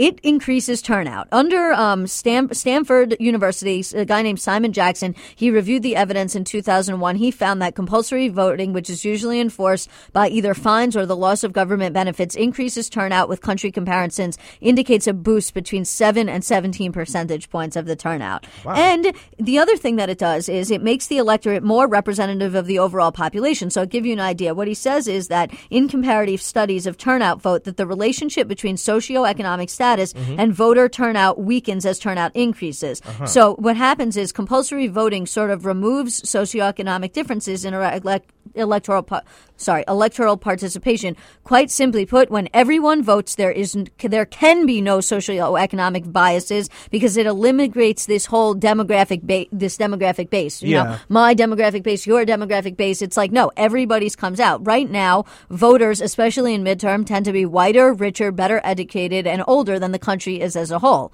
So if you do mandatory voting, you eliminate all of that right off the bat. But if you're doing mandatory voting and everyone is voting, how does that affect the Electoral College? Because how much do you need? Like 270 votes in the electoral college, I think it is? Well, I mean, the way the electoral college works is different in every state. So, because in some states they do an allocation, which is depending on the percentage of the vote you get, they split the electoral college. So one candidate could get, let's say your state has 4 electoral college votes. Yeah. One candidate, based on the proportion, could get 3. So it would be the same thing. Yeah. I mean, that wouldn't change. I don't see that changing the calculus. Now, I think we should probably do away with the electoral college. Period. If you're doing national voting, then yes. Yeah, I mean, just have a popular vote if everybody's voting. Yeah, because if you got rid of the electoral college, someone could just focus on like the biggest Texas, California, and another big state and win the entire election. And the other thing about it that's interesting is, people have gotten in this very, very, very heated debates about voter ID and how it's disenfranchising to certain people. If you were to move to a compulsory voting scheme, then you can do it in a way that the government, because of the poll tax issue, right? We can't charge people to vote. So you could do it in a way that everybody has to vote, so everybody gets a voter ID. Yeah. And from the government. And now that everybody has a voter ID, then you can just go forward and say, like, part of this compulsory voting law is that, everybody's going to be registered, everybody's going to have an ID, and we're not going to have any issues with even, because there's always this debate whether, like, people on the left say voter ID, and I agree with this, disenfranchises people of color and poor people. Yes. And people on the right say that it's necessary to protect from voter fraud. Which doesn't happen. But this kind of gets rid of all of that. It says, okay, fine, everybody who's eligible to vote is going to not only is going to be registered, but is going to have to vote, and everybody's going to have the ID. Yeah. So, ID everybody because they're going to have the ID to be able to vote. All right, so now we know this is working in Australia. Where else do we have mandatory voting, and how is that working out for them? That's my question.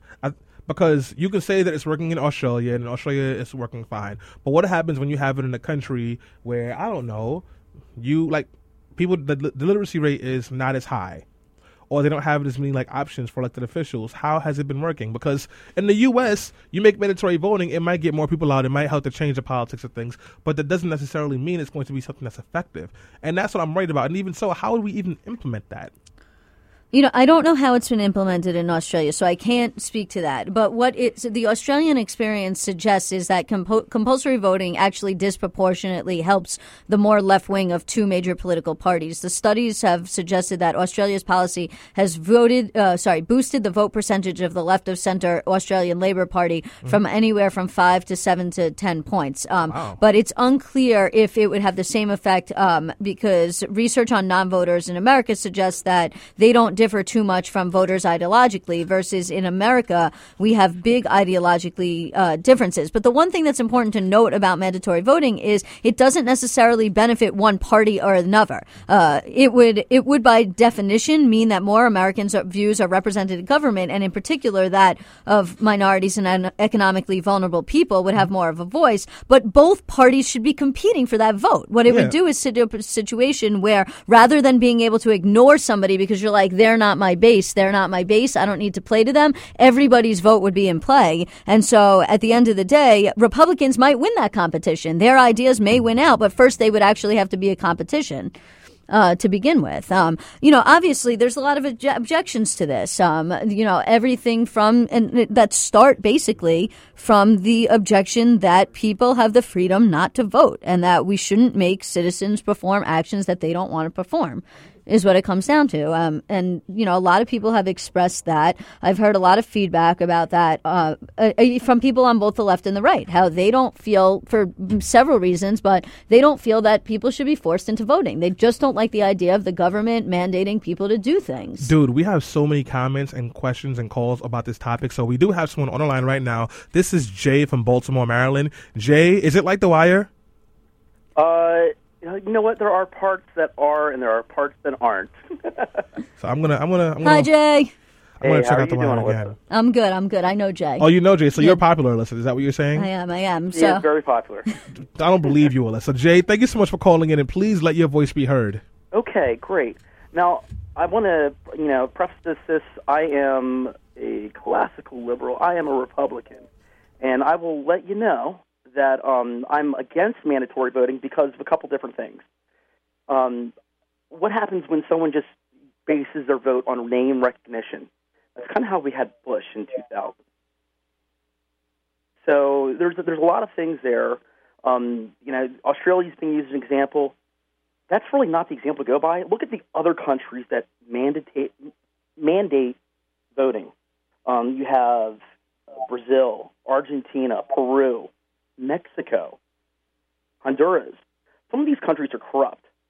So I don't know if mandating voting is necessarily a good thing.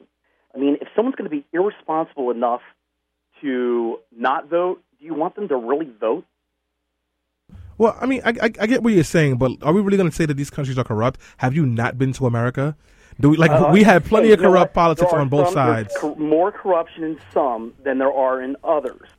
So I don't necessarily want to use Australia as an example because there's a lot more countries that you guys aren't mentioning. Yeah. But the point is, if someone is going to be irresponsible enough to not practice their vote, then can we really trust them to vote? No, you make a really good point. That's a very good point. And it's a point that liberals agree with conservatives on. In fact, I have a comment that we are getting on Politically Preposterous from a guy named Mark Cook who totally agrees with Jay's position. He says, I'm about as liberal as they come, and I think this is a terrible idea. Forcing uninformed citizens to vote will not get us the results we want. We need to find a way to get more people involved with their political environment, especially younger people, and get them out and get them to be informed and to vote, and just no matter which party they want to vote for, as long as they want to be informed and they want to go out and they want to vote. And he would agree with Jay completely that this mandatory voting idea is a bad one. I don't know, because people will make uninformed votes now. That's how the Republicans keep winning. They're making votes that make no sense to the issues that matter to them or that will affect them. And you know what, my friend? You might end up getting more of those same votes. Oh, dear God.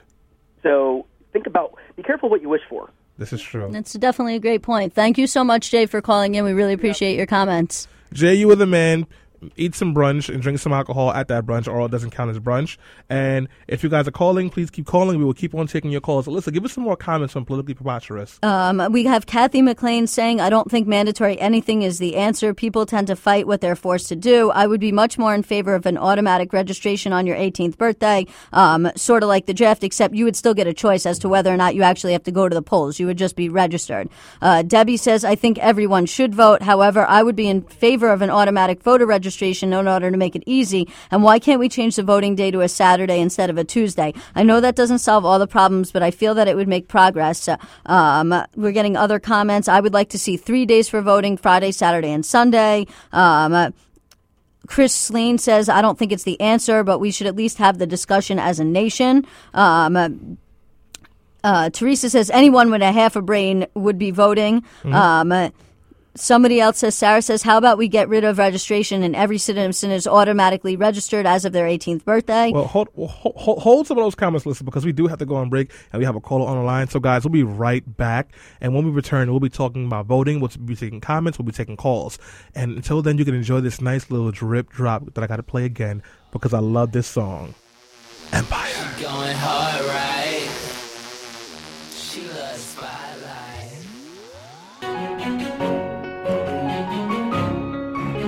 Tune in to What's Going On Sundays, 3 p.m. to 4:30 with your girl Steph. I love sports. I like to talk about everything, knockouts, big shots, Game 7, and game-changing plays. You need heart to win. Yes, heart.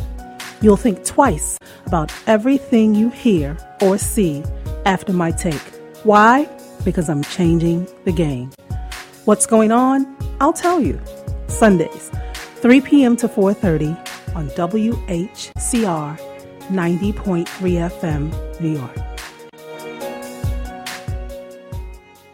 Why don't we have brunch at noon? Why don't we have brunch at noon? You know, so funny story, real quick. When I was in 7th and 8th grade, I was friends with a bunch of kids who I still talk to today as adults, and we used to do parodies of songs. We used to do like Weird Al of songs, so like All the Small Things, like that was like really popular when I was in 8th grade, like the Goo Goo Dolls. I just remember we always used to parody songs and like come up with different lyrics for them. So that's how I came up with the why don't we have brunch at noon thing. You know what? You are a woman who has many hats and many tricks, and I don't like that crap. So you cut it out right now, or I'm suing you. Jack of all trades, master right. of all of them. Jack of, yeah, I'm not going to say that. But guys, we are back on Let Your Voice Be Heard on 90.3 FM, WHCR, the voice of Harlem. If you're just tuning in, it is now mandatory to vote. No, I'm just kidding. It is not mandatory. But the President Barack Saquon Hussein Tashik Obama, whose mixtape is coming out next week called I Preside in the Trap, said that national voting would be transformative, which in other words means that he wants to give black people gifts. So we're talking about mandatory voting because we don't want black people having any kind of gifts at all because black. And we've had some really great callers and some really great comments. And we have a caller on the line right now. His name is Sean, and he is from the Bronx. Sean from the Bronx, I'm very sorry because we know the Bronx is not awesome. Let your voice be heard. Thanks for having me on. I just wanted to say that I think, because I see a lot of people, when this issue is brought up, they're saying that, they don't want people who are uninformed or just, like not smart or have that a certain intelligence level, voting. But I think that takes away from the vote supposed to be. It's supposed to be representative, and these people, whether you like it or not, they're part of this country, and they represent a part of this country. It's not, and their voices do matter, and they should be heard. Well, I mean, why are you being so all-inclusive for? I don't think people should matter. First of all, Sean, you think people are important? I disagree. I think alcohol is important, particularly whiskey, bourbon whiskey. So somebody come get Stanley. He needs to go to AA meeting. So, Sean, so you're saying is that you would be for national voting? Yes, I would be. Oh. Well, Ken, I have a comment from a Kelly Curtis who would agree with Sean. She says that Australia has mandatory voting, and they found that everyone from 20 to 60 has had a basic understanding of the leaders in the parties and the issues. Please consider that if we had mandatory voting, people would, in fact, step up. That's a hope. And I want to read some comments we have on our Facebook fan page as well. And this comment comes from Kevin Carter. When we asked, do you think if voting should be mandatory? He goes, yes, only because it would ensure that the very people that voter fraud, quote, laws were put in place in order to block their vote could fairly vote. By the way, voter fraud is a fallacy. Since 2000, in every election nationally and statewide, there have been 20 cases of suspected voter fraud. Half of them were clerical errors by poll workers. One case was a GOP candidate that voted for himself several times. And that's from Kevin Kahara, pardon me. So Kevin Kahara, thank you so much for sharing your comments on our fan page, and please keep doing things like that as well. Here's my thing, because I feel like I haven't really come out whether I want to, I agree with this or not, even though I think you can tell from my rhetoric. In theory, I think national voting is a great idea because, like Sean said, even people who are stupid need to be representative. And, so they had to have their chance to speak. And so if we're going to be a place that represents every single person, we have to let everybody have the opportunity to vote, even if they don't like it. Alyssa? Yeah, and, in some ways I agree with that, but, and it's interesting, right? Because I talked before about biases and about looking through things through your rose-colored glasses. So where Jay and I actually, our politics sort of overlap is that I'm sort of a civil libertarian. I don't like the idea of the government really forcing you to do anything. Now, I also understand that there are things that, the government does tell us that we should do that I actually think the government should tell us that we should do. I understand, nobody likes paying taxes, but when I see what my taxes go to, I'm okay with it. It's a collective action problem. Nobody wants to pay taxes, but we all do it for the greater good of society. Nobody wants to serve on a jury. But as a lawyer, we need jurors. What would we do if people said, no, I'm objecting, I'm not going to serve on a jury? So on one hand, I don't like the idea because I just don't think the government should force people to vote. If you don't want to vote, that's a vote in and of itself. Yeah. But the other thing that you could say is, well, maybe we have a box that says abstaining, that you have to show up, but you can still check the box that says you're abstaining from voting. That's an interesting idea. So we do have another caller on the line, one of our favorite callers, Miss Deborah, about to give us some knowledge. Hit us. Hi. I think that we need to do more research on that. I'm not going to say that we shouldn't all be able to vote, but when people say that certain people should not be able to vote because they're poor and uninformed or things like that, I hear a lot of people on the radio, and they're supposedly the ones that are really up on top of things, and they are so stupid it makes your head swim. I can't even believe that these are some of the same people who come from people who told us that we were not able to vote. I think that we should really, educate the United States about things. Because, even when you're voting for a judge, most people don't even pay attention to that. No, you are absolutely right. They don't read, you know what I mean? And many people most of the people are black people or people of color, and they're standing there in front of a judge, and they don't even know about these people. Judge putting them behind bars, and they voted for that judge. Yeah, so, maybe it's, it would be, maybe if he would talk to the people and he would say that it's really important that, you become more, informed before, doing that. Because he's like, what he's like? He's like the person, he's like the uncle that everybody hates, and he could be giving you $1 billion apiece. But most of white America would say, keep your $1 billion. We don't want it. Yeah. I mean, they're just that crazy. So you know what I mean. Keep so your black $1 billion. He could be running the game because he knows that they're not going to do it. Yeah, I mean, but he does things like that all the time. So that's a good point. Yes, he does. So and by the way, thank you so much for calling in, Ms. Deborah. We love hearing from you. But she brings us a good point that we know that he doesn't think this is going to happen because because he's black and black stuff. But how would this even work in America? How would we begin that process to get it into law and have people follow it? How do you enforce it? Well, you enforce it through a fine, which is the same way you enforce it through not buying health insurance. No. I mean, how would you start? So you write the bill, the bill becomes a law, and then now it's a law, and everyone has to vote, and then at the next election. How do you implement it? Yes. Well, I mean, I would think it would have to be implemented through the states, because what a lot of people don't realize about voting is that it goes through the states. Yeah. I mean, almost all voter registration is done at the state level. So that would be one thing, which is to do it, to pass the law that says that states have to go about it. Yeah. But then we have that also leads to similar issues that you're seeing right now with Obamacare about whether the federal government can dictate to the states or not. Yeah. So the other thing is to just, pass a national law, which is to take back the federal government taking back the power completely from the states, and the federal government saying we're just going to redo our entire voting system completely, and everybody is going to be registered. Where the federal government is going to register everybody, and the federal government, rather than having people have to come and register, adopting some kind of scheme with automatic registration for anybody who's a citizen, like they can do that through Social Security numbers and issue voter cards. But then obviously, if you're somebody who's really conservative and you're worried about privacy issues, or even somebody who's liberal and worried about privacy issues like I am, then there becomes additional issues with privacy and national ID cards. And, essentially everybody has a national identification number already. It's called your Social Security number. Here's what I find problematic about this thing. So we already saw what was happening in Ferguson, where they were targeting people of color with tickets and fines to make up for windfalls in their budget. And we know that it's a town in Michigan where there are 500 black people, and they arrested 2,500 black people in the town. In a town that's 500 black people, they arrested 2,500 black people, and they find these people. What happens when you have a town like Ferguson, Missouri, or somewhere in Alabama, or even in New York City, Staten Island, or Brooklyn, where you start using this voting thing and the fine to take advantage of people of color? Well, because you wouldn't be able to, because it would only be the federal government that could enforce the fine through the IRS. So it wouldn't, it's just like with Obamacare, right? Yeah. It's not, the police department's not coming around and arresting you and fining you for not paying your health insurance. Yeah.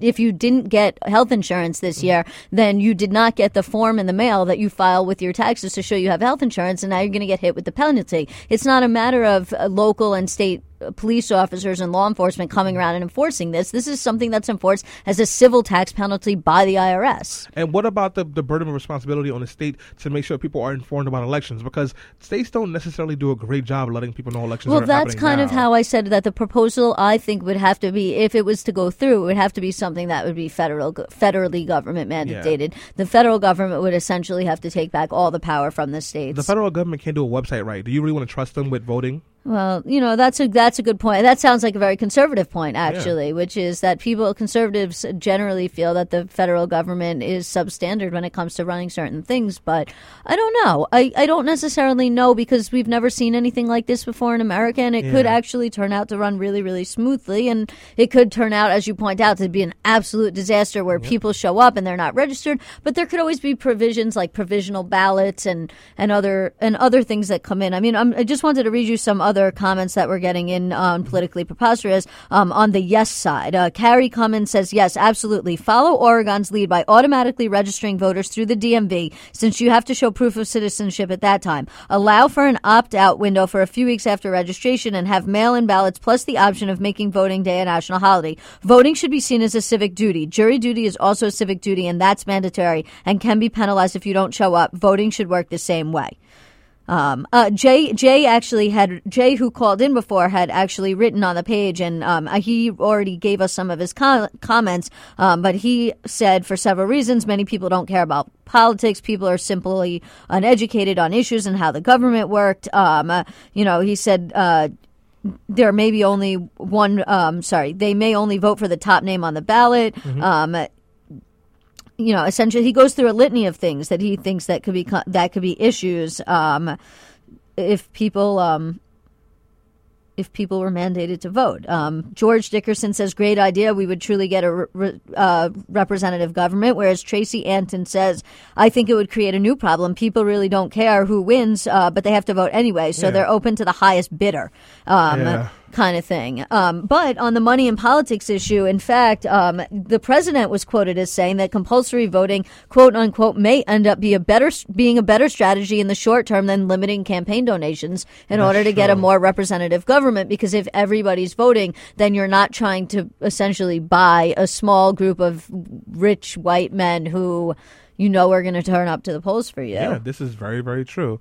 But we do have to wrap up this conversation. I think that if you ask us for our conclusion, I don't think either one of us really knows what our answer is for voting. But just in case we do, I'll let you give your last thoughts, Alyssa. Yeah, I mean, the way I look at it is like the best objection to compulsory voting is that it hinges on people's freedoms, right? I mean, now I agree with that. I don't necessarily know if we should have mandatory voting. I think it could work, but I would need to see more details on exactly how we're going to implement it before I could speak on that more. Like, you would actually have to bring me a legislative proposal. But one thing I will say is, in general, any given voter already has very little chance of influencing election. But if nobody voted, the result would be disastrous. We need to, this is coming, I'll read this. This is actually a quote from a Vox article, but it sums up what I have to say pretty clearly. He said, we need people to make choices that might not benefit them personally for the system to work. Traditionally, that's been an argument for mandates. It may be worth considering for voting as well. And I think he's right. I think it's worth considering this proposal and for us to continue to have conversations about it. I definitely do think it should be worth considering, because we have a whole swath of people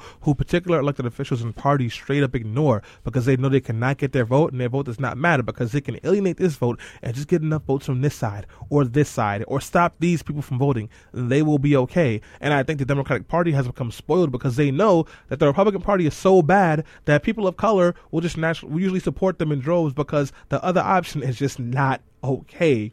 And if we had national voting where everyone was forced to vote, I think it would force the hand of both parties who believe that they can be inactive and do whatever they want. Do I think it's something that we can do in America? No. I just think that we have too many issues over here with passing basic legislation that will help everyone that's not getting accomplished, to even healthcare reform, where everyone agreed we needed healthcare reform. And when the president wrote a bill, when it was single payer, there was a huge problem. So then he did something that some people liked, other people didn't, and it's working, but it's not exactly what we needed. We can't have a national voting law which is made to make some people happy but doesn't help everyone. And that's what we would end up getting if we got anything at all. So I don't know if that's a great idea. But guys, we're going on a quick break. When we come back, we will be talking about the firing range and why that might be the next death penalty in a certain state. Alyssa will tell you all about it on Let Your Voice Be Heard. Equality of the sexes.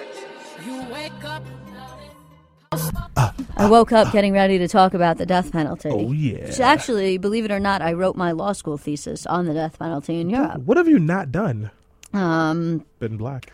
No, I haven't been black. I don't think you can do that. I've also have not been a man. Or have you?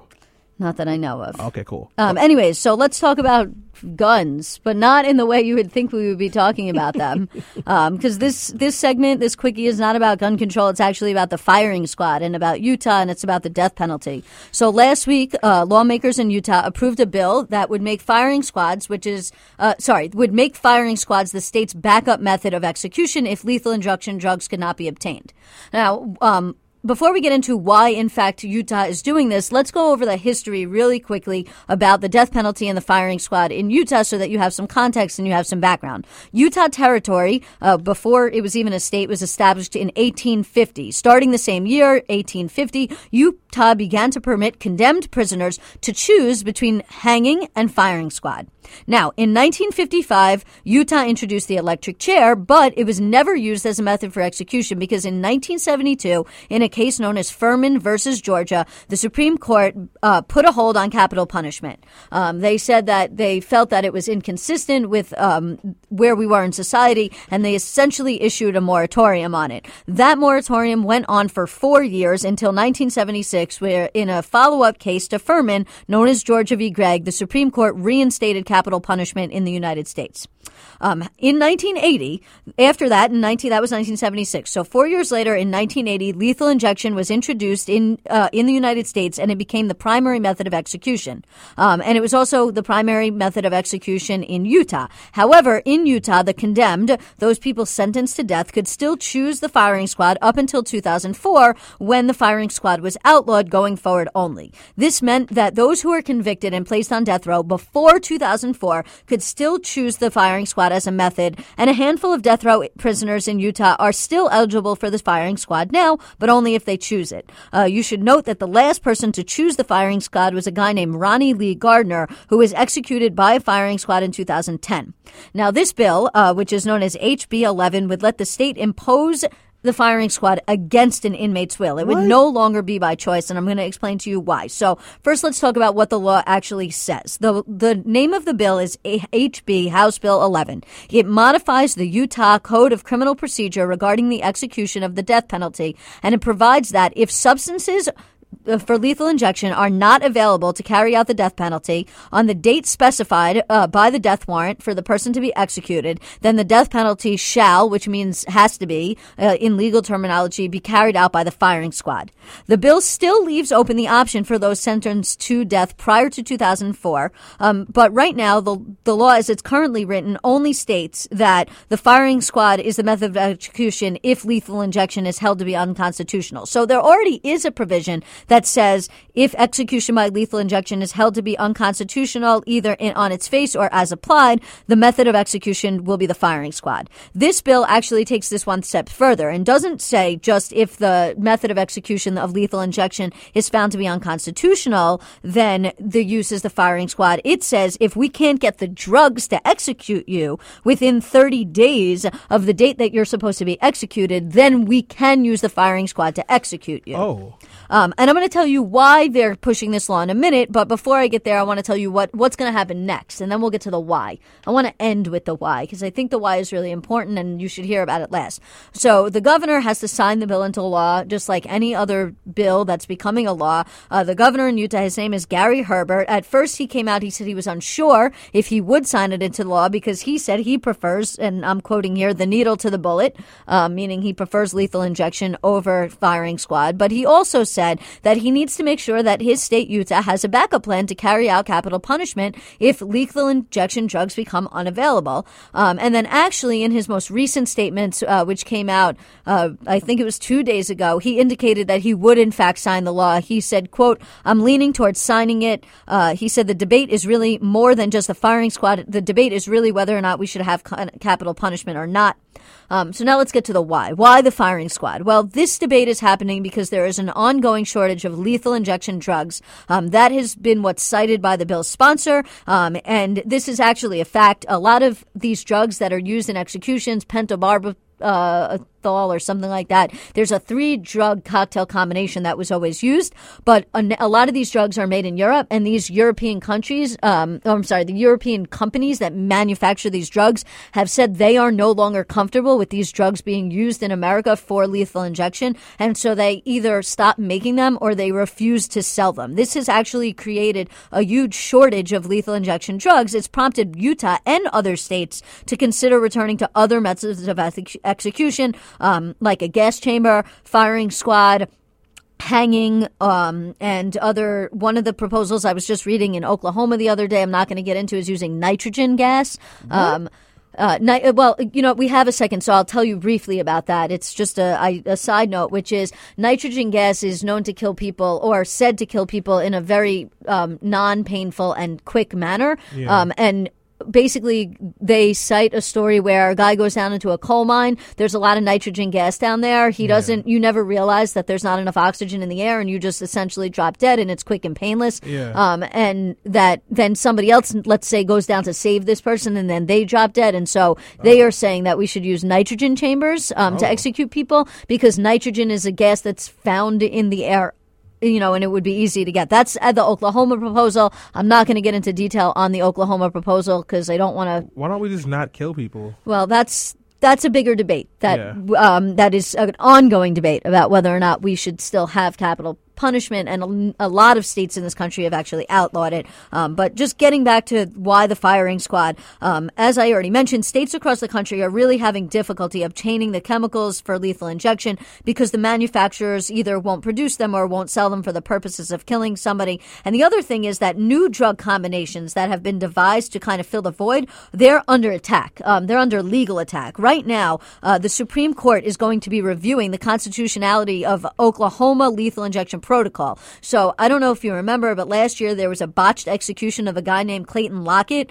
They administered him an untested mix of drugs that they had never used before due to the fact they could not get the 3-drug combination. And people who were there who witnessed the execution said that he was in pain, that it took him a long time to die, that he was mumbling and grumbling, and it was just, and so there was a challenge. They went to this, they brought a legal challenge saying that this drug that had never been used before, using them violated the 8th Amendment. Yeah. Now, the Supreme Court is going to be hearing that case, and the Supreme Court could say that they're now outlawing lethal injection using untested drugs. That would leave all of these death penalty states without any other options. So that's really what's going on with Utah with the firing squad proposal, is that they're afraid that if the Supreme Court rules that new drug cocktails of lethal injection are unconstitutional, they're going to have no method left, since they've removed all the other methods of executing people from the books. The last thing that you should know is just the two sides of the argument about the firing squad, which is those who favor the option of the firing squad say it's cheaper because bullets cost less, and that trained marksmen offer faster and a more humane death than the drawn-out ones that are sometimes seen in inhumane lethal injections that are done by drug combinations that we don't know if they work. Yeah. Essentially, their argument is we know a bullet works, and we know that the firing squad works, and it's quick, and it's painless, and it's cheaper, and we should just, it's been tested, and we've used it before, and we know that it's constitutional, so we should just do it. On the other hand, those who are against the firing squad say that it's barbaric, it's archaic, and it's inhumane, and that it violates the 8th Amendment. Yeah, I'm sad. Why? Well, we're one of the very few countries in the world that still executes people, along with, this is a good list, China, Iran, Saudi Arabia, Jordan, I believe, ISIS. Yes. So honestly,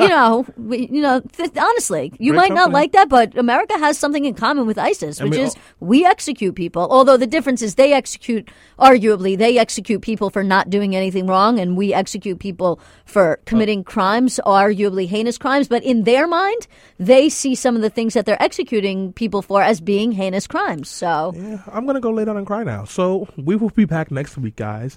And when we do come back, Selena will be here again. I can't lock her out next week as well. Thank you for listening. Thank you for the calls. This is Let Your Voice Be Heard. I'm really sad now.